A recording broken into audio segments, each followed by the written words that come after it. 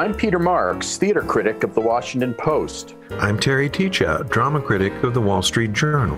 And I'm Elizabeth Finchantelli. I write for The New York Times and The New Yorker. Welcome to another episode of Three on the Aisle. A monthly, although what is a month? How many weeks in a month? I do not know. It's like one of those things. It's fallen by the wayside, the calendar. It's a monthly podcast from New York about theater in America. And we are hosted by American Theater Magazine, a publication of the Theater Communications Group. Well, I'm going to skip all the chat because we have two great guests today. And we need to really save as much time as possible for them. Samira Wiley and Kate Hamill, two wonderful actors, were also very involved in behind-the-scene action.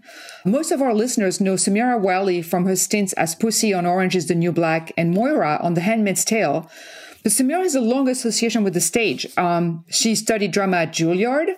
And she appeared, for instance, I remember seeing her in Chiara Allegria Hudes' Daphne's Dive at Signature in 2016. So she's always been very involved in stage work. And she has also participated in various projects with the New York company, A Theater of War. Yeah, and she is multifaceted and really making her presence felt on many platforms. She did this summer, or over the pandemic period anyway. She played Orgon, the husband of the woman whom Tartuffe covets, in an online version of Tartuffe with Raul Esparza, and she was also Sonia in another online production, one of Uncle Vanya, alongside Alan Cumming, Constance Wu, and Ellen Burstyn. The other thing we should also note is that she is now also a Broadway producer.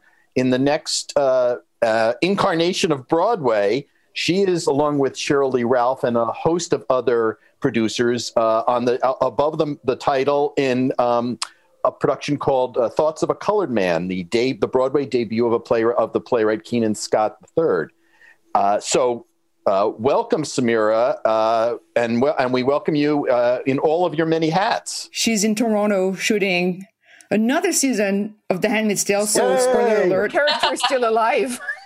For now. Yes. For now.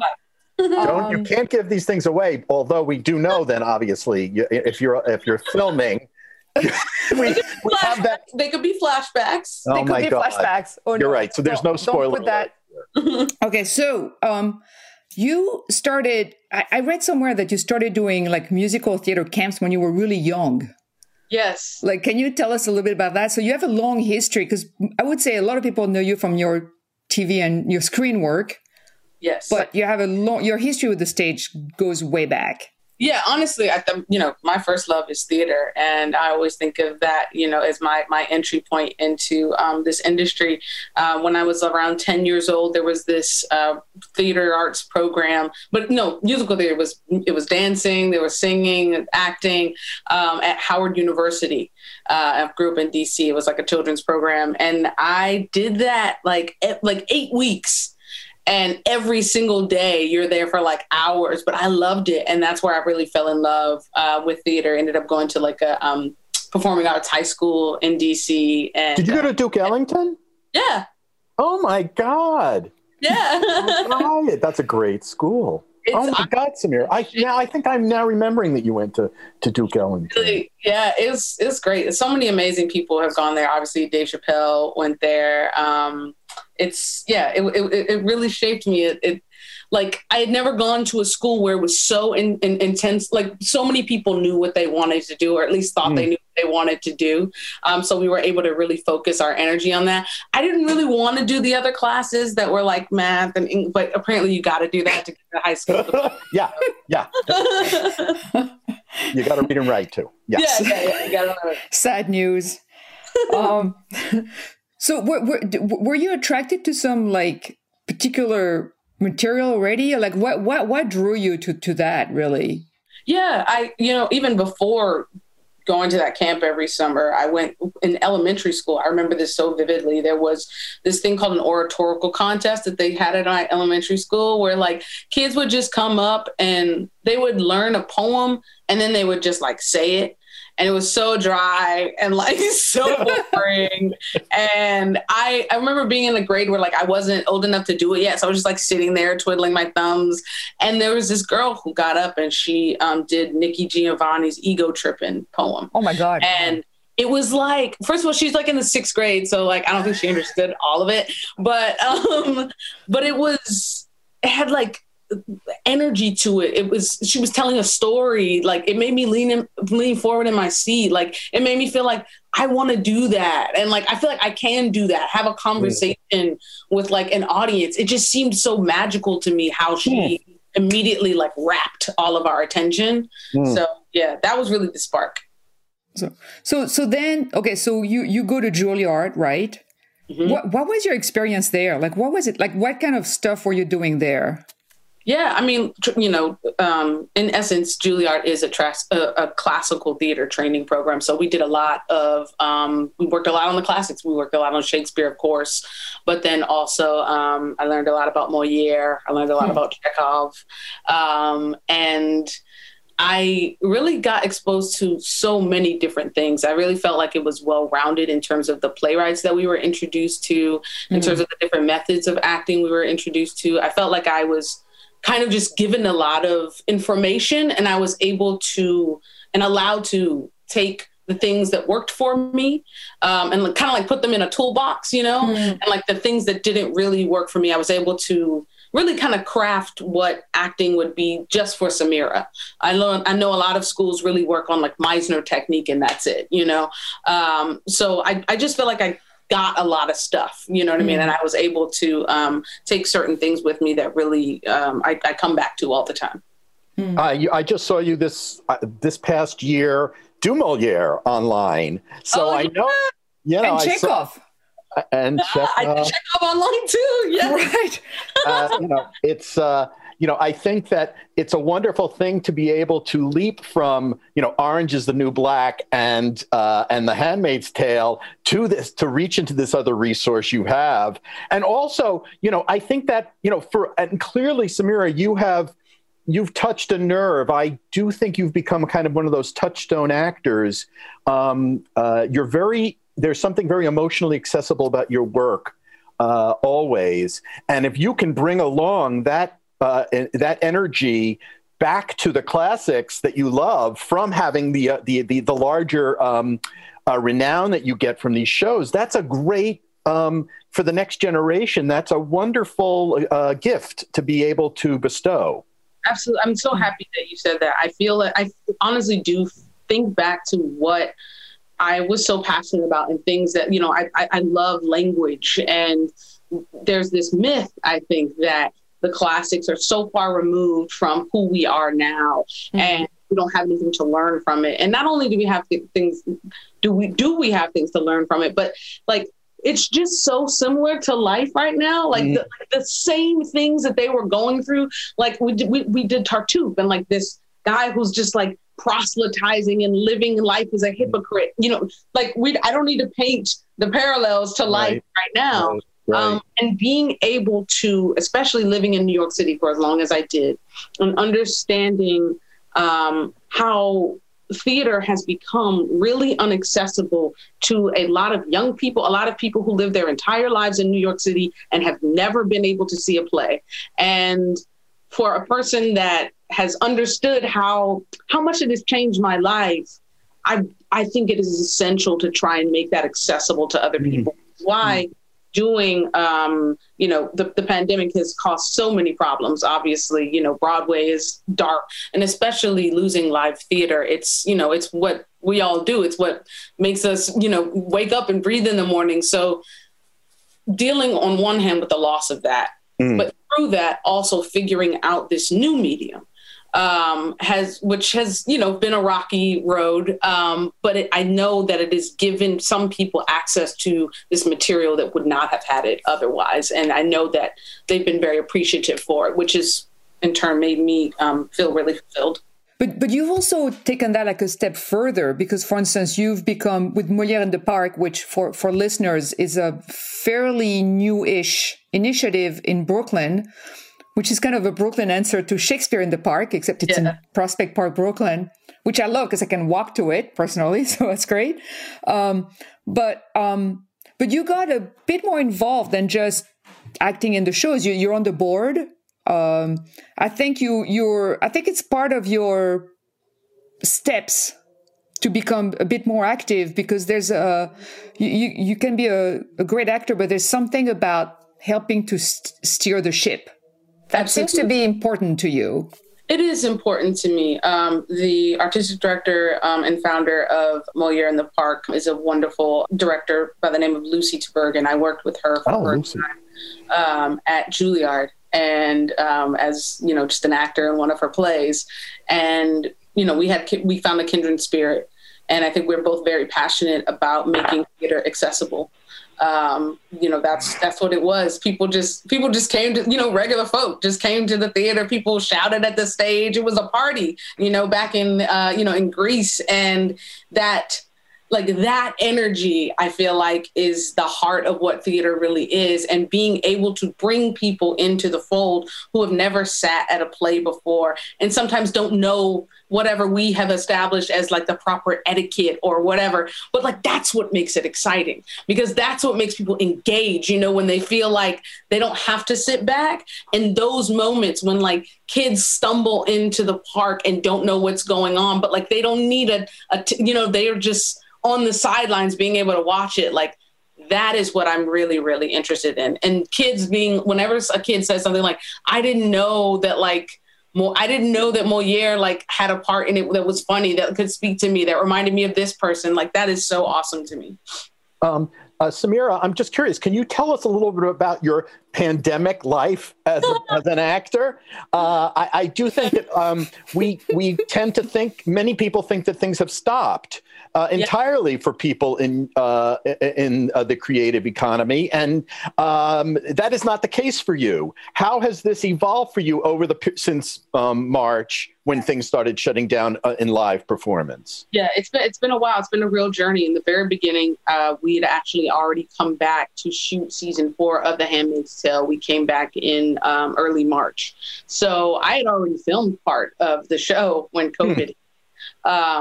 I live elsewhere, so I usually travel back and forth, and I happened to just traveled home right when they shut everything down. I know a lot of my castmates were still in Canada. So, it was kind of like, what's this going to be? A 2-week thing, When are we going to get the call? And then, as everyone found out eventually, this thing wasn't going away. So in the beginning, work looked a lot like putting like blankets and stuff in my closet and like getting like one of those, mics that like I could do voiceover work from. Right. I did like the entire, I was the voice of the Walgreens flu campaign this year in my shoe closet. Just, it's been fun. I did a couple narrative podcasts that way. And just as you've mentioned before, I did Moliere in the Park, did a few productions during COVID, and they've been really doing this amazing thing with technology and how they incorporate sets and make people feel like they're in the same room, even though one play, a guy was in Italy that was in the same room with me, So there was that. I also did something with Broadway, the Actors Fund, and Neil LaBute's new translation of Uncle Vanya. So there are a lot of things that in the beginning it was voiceover. Then it kind of turned into, I feel like actors really needing more. There was something for a while I think called play per view that a lot of actors were doing. Oh yeah. Sure. And it was, it was really, it's adapting because it's like not anything that we're used to. And it's this kind of hybrid medium of like film and television and theater. And I know a lot of frustration on my and some of my colleagues' part of feeling like, what is this? This is not what theater is supposed to be, feeling frustrated. I know writers a lot of times feeling frustrated in the creative process. So that's been a journey, and I know it still is a journey because theaters are still closed. And I'm just, praying that still works out well. And now in my journey, I'm back in Canada, full circle, filming The Handmaid's Tale again, new protocols on set. It definitely feels like people are taking this seriously in at least on my project. That feels really good to me. I'm diabetic, and I'm in that population that has pre-existing conditions. So I do feel safe. I wondered, was it going to get in the way of acting?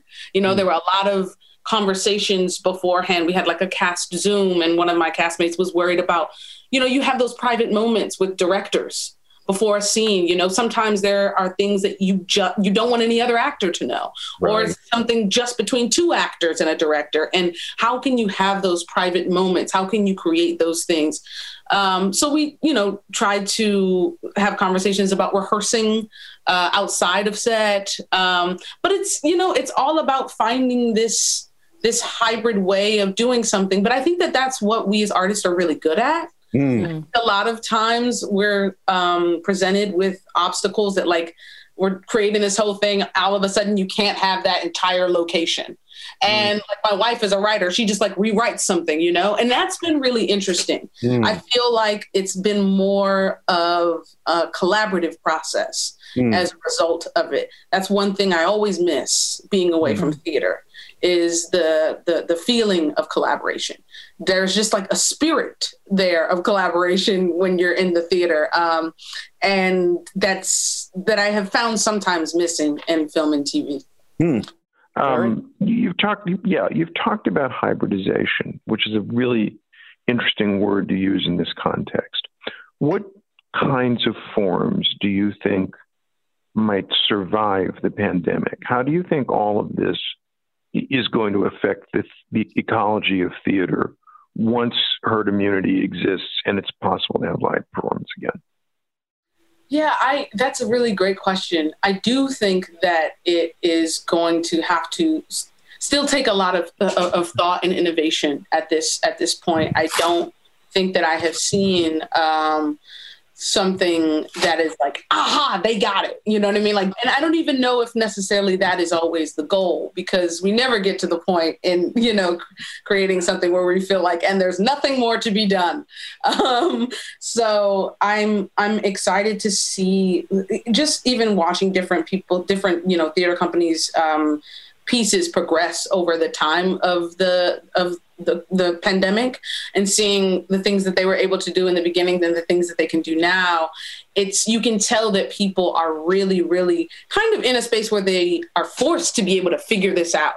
And there's something exciting about that, like this ball rolling, that they know that people are listening. And with each step, more people are listening, and the word of mouth is getting out. So I'm not sure if I don't think that people like sitting in front of the screen reading a script from person to person, that's going to last. I think that that's one of the things that we have found out. We need a little bit more, to engage people rather than just, doing a play reading. And I think that if people are really passionate about that, there are some people who I've come into contact with who are just passionate about that one thing. There's a guy who's a technician who's created a lot of software specifically for that medium. So I think maybe that could last. But for me, I mean, maybe I'm a purist, but I'm looking forward to being in a theater. I'm looking forward to like sitting next to someone and being able to have their laughter affect my laughter. I just miss that so much. It's laughter I miss most of all. Yeah. And I find, I don't know if you know this, but I cover theatrical webcasts every week in the Wall Street Journal.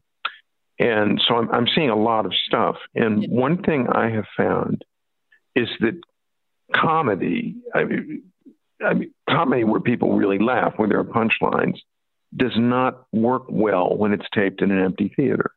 Yeah. And I'm wondering, I don't think there's anything to be done about that. Whereas I think that organic forms that emerge out of the nature of the technology could end up being quite exciting, because every artistic director I know says that they intend to continue webcasting after the pandemic is over. And I'm very curious to see what they do, if they're just going to be trying to reproduce the stage experience as closely as possible, or whether they're going to try to come up with something that emerges organically from the technology itself.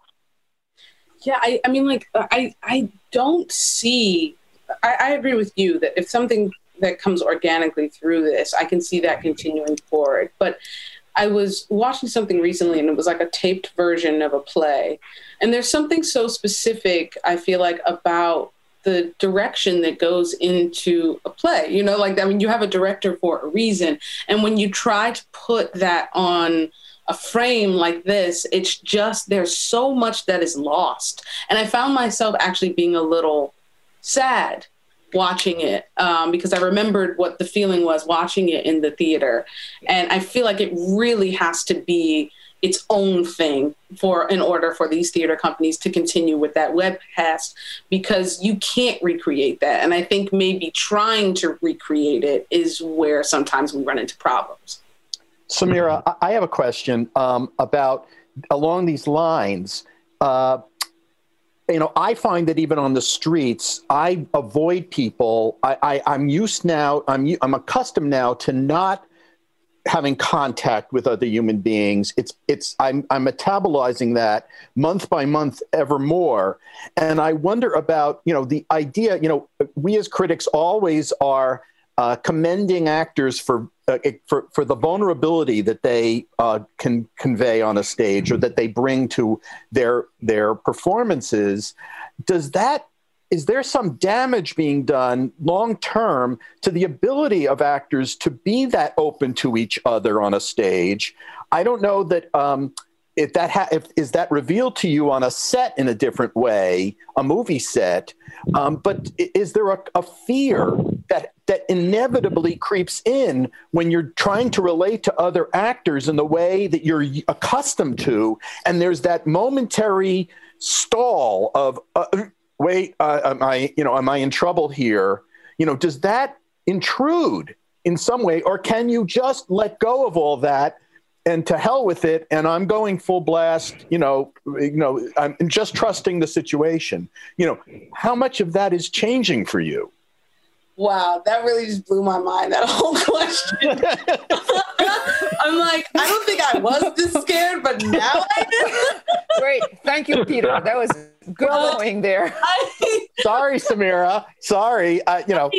But the reason is there's just so much truth in what you're saying, right? Like I find myself now watching, because there's, especially over the holidays, watching a lot of old movies, and I know this movie was years ago, but when people got close to each other and were touching each other for no real reason, just because it was a part of their the way their mannerism or whatever, it freaked me out. And I had to remind myself that, like, no, this is from a different time. This is okay. But I think inevitably we can't deny that this is changing us as people. I joked with someone recently about, like, my grandkids being like, why does grandma wash her hands like that?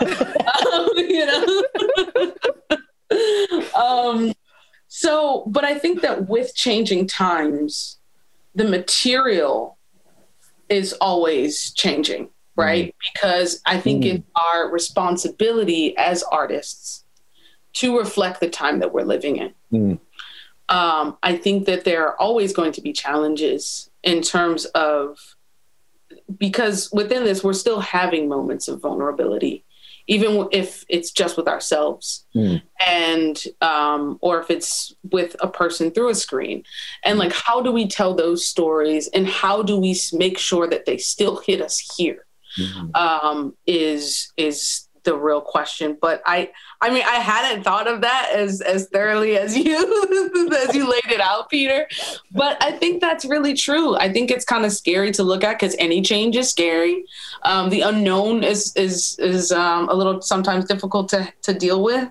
But I think basically, like, not even just going to the specifics of everything we're dealing with this time, but everything that we go through has to be incorporated into our work some way or the other, whether it's intentional or not. So I think that will be probably something to work through. And while we're working through it, being able to use it even to our advantage. Really interesting. We're living in a world where we can't see people hold each other on the screen. Right. It's crazy. That's one thing that I do.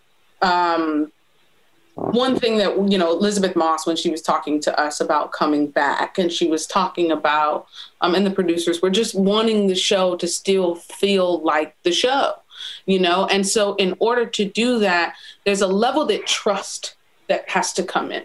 You can do all that you can in terms of protocols, in terms of getting your people tested. But if I can't say to my castmate, hey, we're doing this scene this week, it tells we have to do all these things. Can you please not go out to dinner for a week? Things like that. Like, because I am still doing scenes where I'm like close to people, but it is in a way where I have to be like, hey, man, like I've been acting with you for 4 years. I know you love me. Don't do this weekend,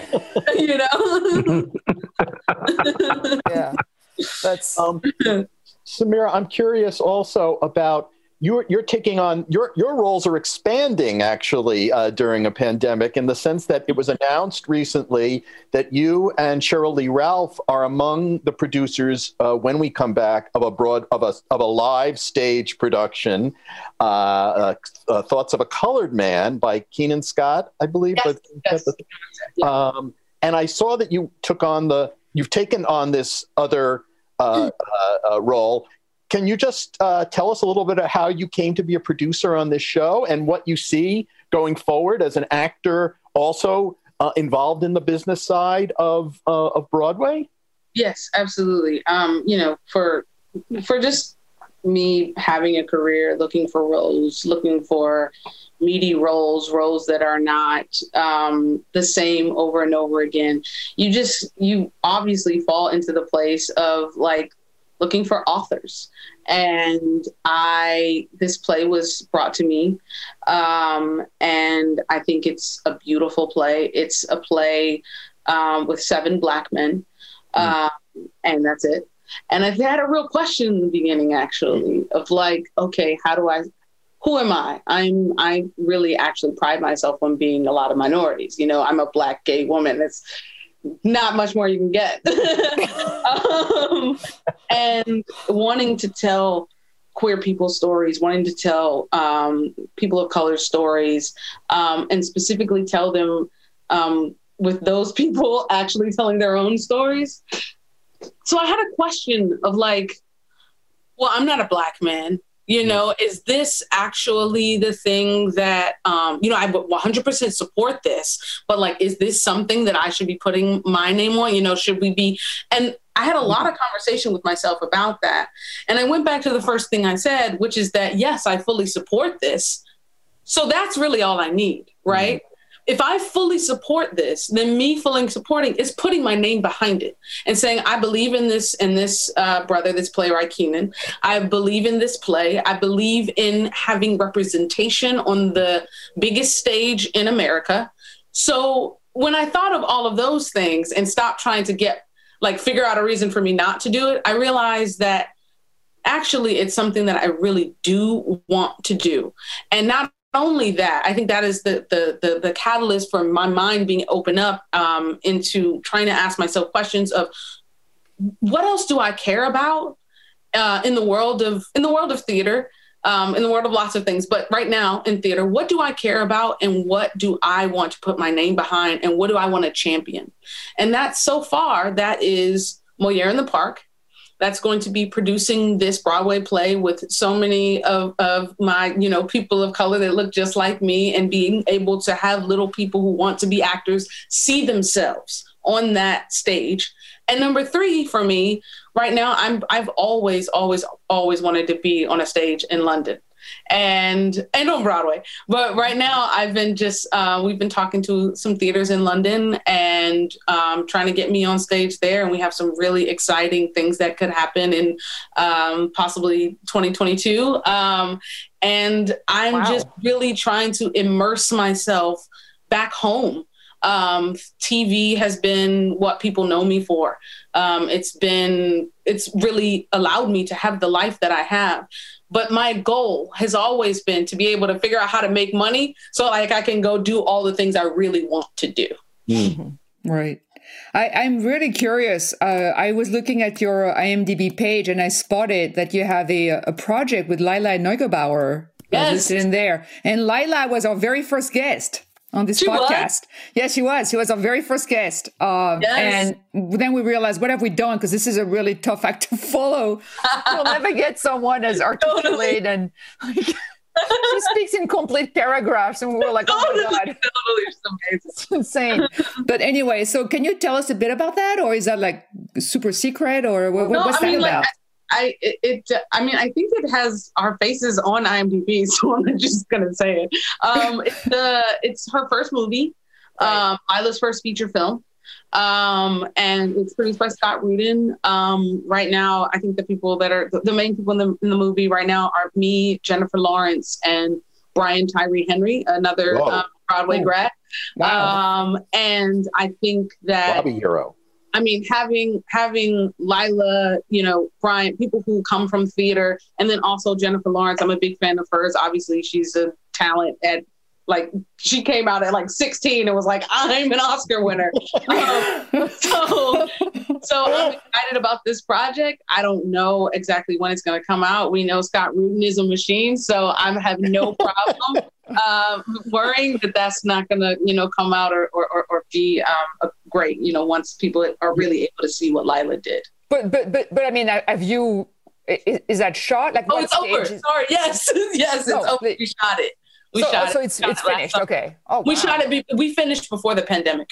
Okay. Yes. All right. Oh, okay. So you're involved with fellow Broadway producer Scott Rudin. Yes. Well, it wasn't then. Honestly, I'm not going to say that. You should. I know. I know. So how much longer are you going to be? So how much more shooting you have? And do you know what you're doing? How do you plan now for a future in as an actor? Yeah, I mean, there's a lot of things right now that are working with tentative dates. Mm-hmm. I hear about projects that all have tentative date of this, tentative date of that. I know I just got an email from SAG that said that production in Southern California has been halted.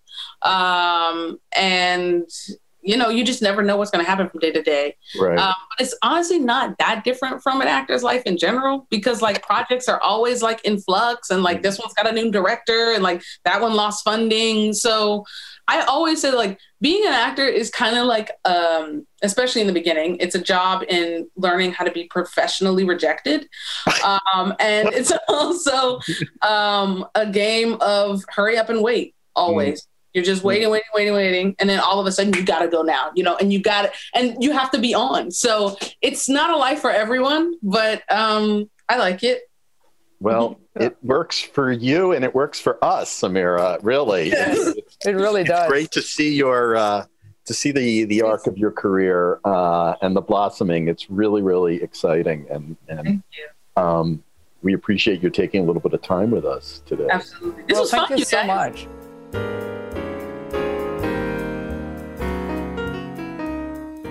Our next guest is a double threat, the wonderful playwright and actor, Kate Hamill.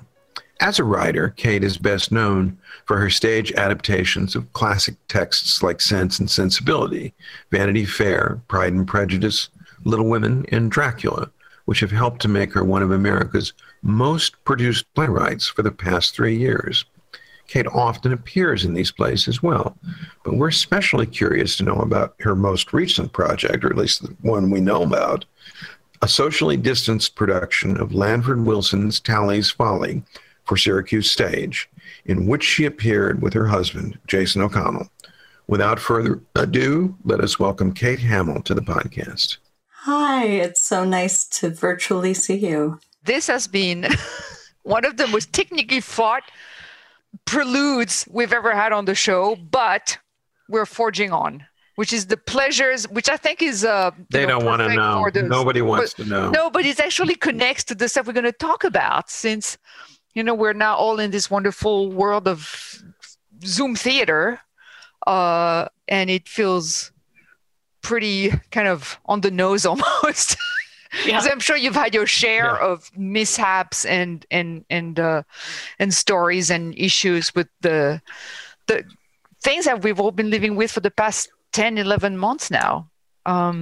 So can you tell us a little bit about what you've been up to this year? Like, where were you in February, March? What were you doing? Well, funnily enough, my production of Dracula for Classic Stage closed March 8th in New York. And one of the last shows I reviewed. Yeah. And the last, it was funny because for the last 3 weeks, were totally sold out online, but we noticed, even though all the tickets were sold online, the houses started shrinking because people were starting to get more and more scared. And in fact, one of the last shows we had, a woman was sitting there wearing a whole gas mask. And at the time, it just felt slightly dystopian and absurd. But we realized, we could kind of feel it coming down the pike. But that night, I very stupidly, in retrospect, got on a red eye to go to South Coast Rep, where I was supposed to have a world premiere of Scarlet Letter. So I was there for a couple of days. And then I also was supposed to have the world premiere of Emma at the Guthrie. So I got on another flight, March 8th and March 11th. I got on 2 flights. And I had been scheduled to do about 8 trips back and forth because those shows were supposed to premiere within a week of each other. And being on those flights, I just thought, this is an incredibly bad idea. I am putting myself in danger. I'm putting other people in danger. The second flight, I sat behind some woman who was coughing the whole time, and I just thought, wow, this was incredibly poor planning, and I'm in denial. So I got to the Guthrie, and we got through about 5 days of rehearsal on Emma, and then everything started shutting down. We were actually around a table doing table work, and all of our phones started buzzing at once because Broadway was shutting down, and all of our friends at theaters around the country were all losing their jobs en masse. The Guthrie at that point closed its other shows, but because this was a pretty small cast and because they didn't know quite where Minnesota was going to go, because their cases were quite low at that point, we kept rehearsing for a couple more days, and we were a group of 12 people in that huge Guthrie building, which is like, the Guthrie, that building is like an ocean liner, so we were like these tiny peas rattling around in there. And in the meantime, my husband, Jason O'Connell, had been in what we're calling a clopening of Amadeus at Syracuse Stage. He had his opening night and they taped it, and then everything shut down. So rather than fly back to New York, because New York was getting pretty bad, he flew out to Minneapolis. The instant, basically, his flight landed, the Guthrie postponed Emma and very graciously allowed us to stay in housing. So we actually were in Minneapolis for 2 months in the Guthrie's housing, just sort of waiting it out. Yeah. We had originally planned to go on honeymoon in Italy in May or in June. And we took that money instead and we bought ourselves a car and we drove back to New York, and that, wow. A honeymoon in cast housing. Exactly. It was a honeymoon in Minneapolis in March. It snowed a lot in quarantine. And since then, it's been, everything's sort of on pause, as it is for everyone. I've done some development work because I was supposed to have 5 new plays come out in 2020. It was going to be a busy year. And all those are postponed. So I've had some development of new plays on Zoom, and it turns out that format is actually not bad for it. I wrote a play for Zoom for primary stages, and I'm working on some screenplays, and that's been, we got a dog, we redid our apartment. That's been sort of or at least organized our apartment. And we got time together, which it is slightly unusual for us because we work so much. Kate, was there income? I mean, fortunately, because I write, we're okay. I can still do work, and there have been some commissions, and I have a screenplay in development, so that's been okay. And yeah, that's basically been our income. And you did Tally's Folly. Yes, and we did Tally's Folly. What were the mechanics of doing that show? Well, it was, we both worked at Syracuse Stage before, and with the director, Bob Hupp, who's really lovely. And they obviously had to change all of their plans, as has everyone in every theater in the country. And they had been sort of looking to work with us on something anyhow. And then they introduced the idea to us, because as a couple, you're automatically in a pod, you don't have to wear masks. They introduced the idea of doing Tally's Folly, and I confess I had never read it. But Bob pitched it to us, and it was lovely, and we thought it would fit us well. So we went to Syracuse, and the first week of rehearsal was all on Zoom. When was that? That was October, was the first week.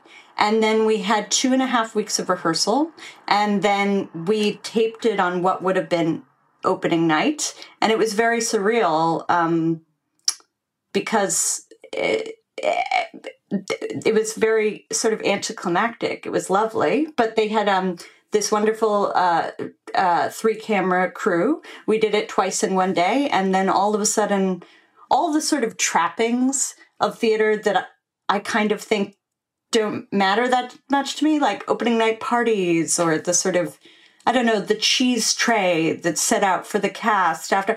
All of a sudden, to have none of that and to have no audience was really surreal. We kind of felt like we were in final dress the whole time. And it was lovely and really moving to be back. I mean, the first time we had our first rehearsal, we switched off the Zoom camera and we both burst into tears because work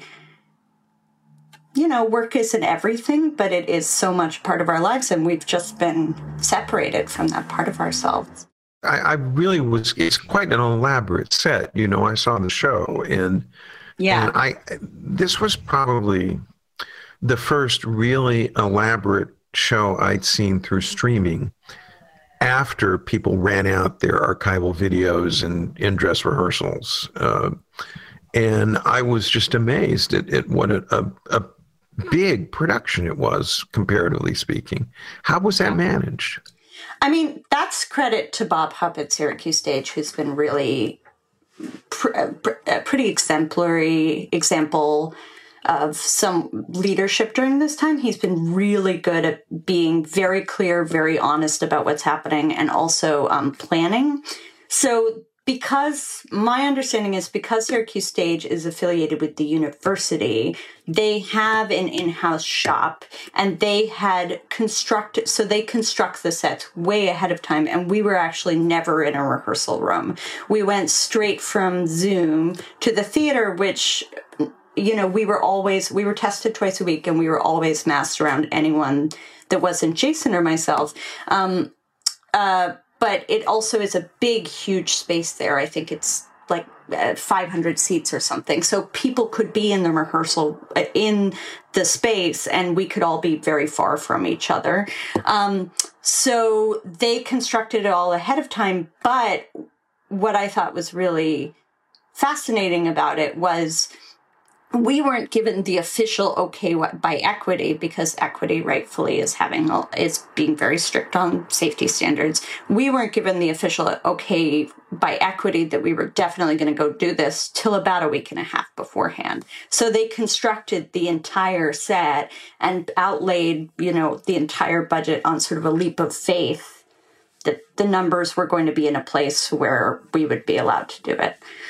And yeah, it was, I found it very helpful. I'm someone who really hates in a rehearsal room where you have sort of knocked together props and you have to pretend it's whatever, a gun or a lantern. I'm bad at that. So for me to have the actual objects in the actual spaces was helpful, but it was quite a shock to the system to go from rehearsing in our housing on the couch together on Zoom straight to the stage. Did you shoot it straight through, Kate, or did you stop like in a film? We did shoot it straight through, and in fact, it was interesting because, of course, you have to be much more precise on blocking in order for them to have some continuity, and but we weren't stopping and starting. We were going straight through. And, I think both Jason and I thought a lot about, and I don't know that we ever came to the right conclusion on this, but Bob was very clear, okay, we are doing this as a stage show that is getting recorded. This is not a film. So Jason and I were calibrating a lot, the difference between stage acting and screen acting, and we're both by trade primarily stage actors, so our instinct is just to push everything to the walls and go big all the time. And we did think about, okay, the camera is going to be more in our face. But it was very much like doing a play. That's what was interesting, was how familiar and non-dystopian it was. It is a comedy, and no one was in the room, so we kept on thinking, a romantic comedy, but a comedy. So we kept on thinking, well, I hope this is funny. We both really feed off that. Mm-hmm. I'm really curious about the logistics of rehearsing on Zoom, because I've been really interested in the mechanics of how actors work on Zoom. Like, for instance, even little detail, because there's character work, but there's also another layer, which is the technical work. I never know where to look, for instance. Did you have directions on where? I guess you were together when you were working, right? You were in the same room, so it was a little different from working with someone on Zoom, like another actor, like a scene partner would be in another window. So at least you had that. But have you had the experience of doing Zoom work where you were completely different and you had to take that into account? Yeah. It's interesting because being within the Zoom process as an actor is so different from watching it. I've watched my own work over Zoom, and it's, as a playwright, I've watched it and that's much more discombobulating, because you're sort of like, oh, that eye line doesn't match that eye line, and of course overlapping dialogue doesn't work. But as an actor, it's shockingly sort of familiar. Because Jason and I were in the same room, it was interesting. But actually, it kind of took me back to being in school, where you're never in a real rehearsal space. You're sort of just finding whatever rehearsal space is free. So in this case, we were in our housing, and there was a real sense of... sometimes it was hard to think, okay, we're going to have our coffee and make breakfast and then rehearse in the same room where we can still smell our bacon and our eggs and everything, and then turn off the camera. And also, Jason and I have worked together many times before in many different incarnations, but we've actually never been in a two-hander before. And it was, thank God. I was going to ask you that. Thank God we got along and everything was great. We had a moment of, well, if we're driving each other crazy, there's no one else to complain to.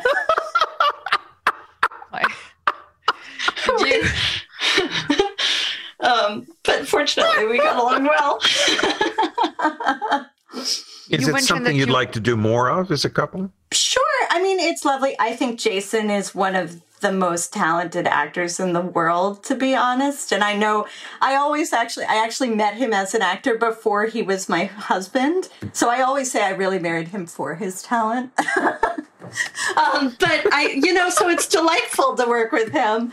And it's fun. I mean, I really enjoy having a cast around us. And I think in the same way we kept on expecting an audience to walk in, we kept on expecting the rest of the cast to walk in. But yeah, we love it. It's great. And he's lovely, just as lovely as he is on stage. I must say, he is as lovely in rehearsal and in process. So. You mentioned earlier you had written a play for Zoom. Can you tell me? Can you tell us a little bit about that? Because that's another one where I'm very curious as to what kind of constrictions that you have to maneuver your way around. Well, we haven't started to rehearse it yet. It's for primary stages, and it's the only way that I could personally get my head into it was it's a farce basically, and it's a Zoom meeting in real time. So it's whatever it is, probably 45 minutes to an hour, a Zoom meeting of a bunch of women in a multi-level marketing scheme, essentially, because I find that world very, very interesting. But yeah, that was the only way I could. It's interesting because the other stuff I've had developed over Zoom is just workshopping for what will eventually be a play. So the sort of frustrations of Zoom just feel temporary, but I think it would be hard for me, I just couldn't get around just thinking, okay, if I'm writing for this medium, I have to write just for this medium. I can't sort of wishfully create something that's not on Zoom, but that's just where I was. But we haven't started to rehearse it yet. So who knows? It might be a big disaster. When is that going to be? Is that going to be done at some point, or when's the schedule for that? We'll rehearse it in February, and then it's going to come out in March. Yeah. Oh, okay. Kate, we have to wrap up fairly soon, but I just had a question. So at this point we're in the 9th month of this pandemic. What's your frame of mind? You sound, well adjusted for someone who's had to fight through this awful period. And I would say remarkably chipper. Through this time when you don't know, when all these plays that you had lined up to start, and you had to scramble and get work. I mean, what does the next 6 months look like for you in terms of just your attitude about the business? Is it something you're going to stick with? I mean, is there a bailout plan to have another life? Well, fortunately, Peter, I have no other skills, so no,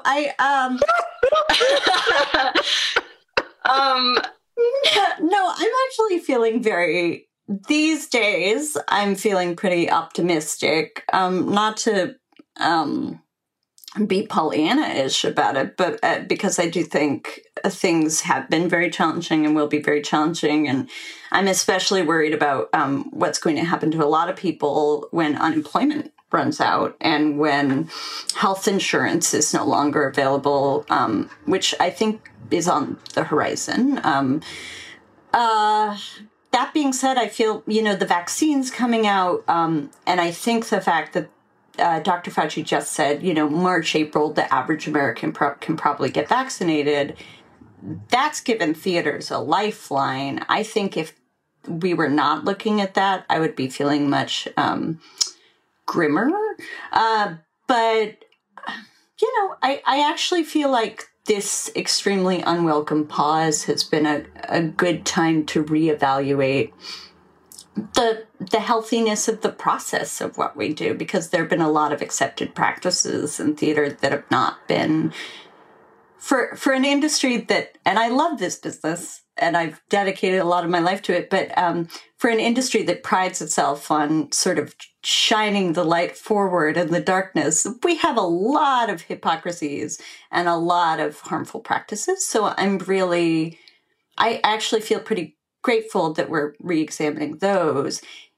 And I'm feeling like, it certainly taught us that we can absorb a lot more change than we thought we could. And I'm feeling like,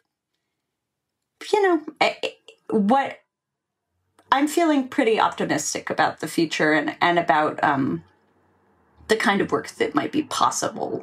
I think the thing I fear is that in an attempt to sort of get butts in seats, which I certainly understand the reality of, what theater's going through financially, that they'll go to very safe places. But I actually feel like, the whole reason why this art form was created was to give catharsis to communities. And people will never be more excited to go to a live event with other people. So we actually have incredible opportunity if we actually go for it. So I'm feeling more fired up. There were a couple of months when I just, was depressed and cooked a lot and lazed around, but I'm feeling more energized now than I was, because there's a world in which we'll be coming into like a real renaissance. Well, that's great. That's great. That's lovely to hear. Inspiring too. Yeah. Yeah. So this is a lovely way to wrap up with you, Kate. Thank you. We wish you the best with all your projects. Is Tally's Folly still available or no? It is not still available. It was a limited run. All right. Well, we'll wait for the next Jason O'Connell, Kate Hamill collaboration. Well, we'll see what it is. We don't know. Yeah, you never know. Well, separately and or apart. Well, thank you for joining us today. Yes, it was great having you on, Kate. Thanks so much. It's a joy. Well, that's it for this edition. I'm Peter Marks, and you've been listening to Three on the Aisle, a podcast from New York about theater in America, hosted by American Theater Magazine.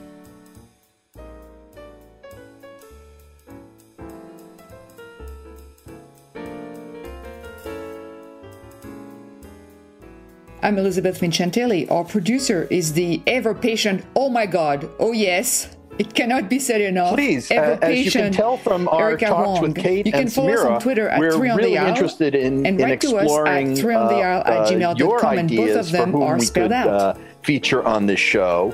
So please let us know what other personalities or topics you'd like us to discuss and interview on future episodes. And please don't forget to give us a top review or rating on iTunes and Google Play. We have a filter. We have a filter. Right. Thanks for listening. Only good reviews are accepted. We have some kind of software that... We have a filter that prevents any posts under 4 stars.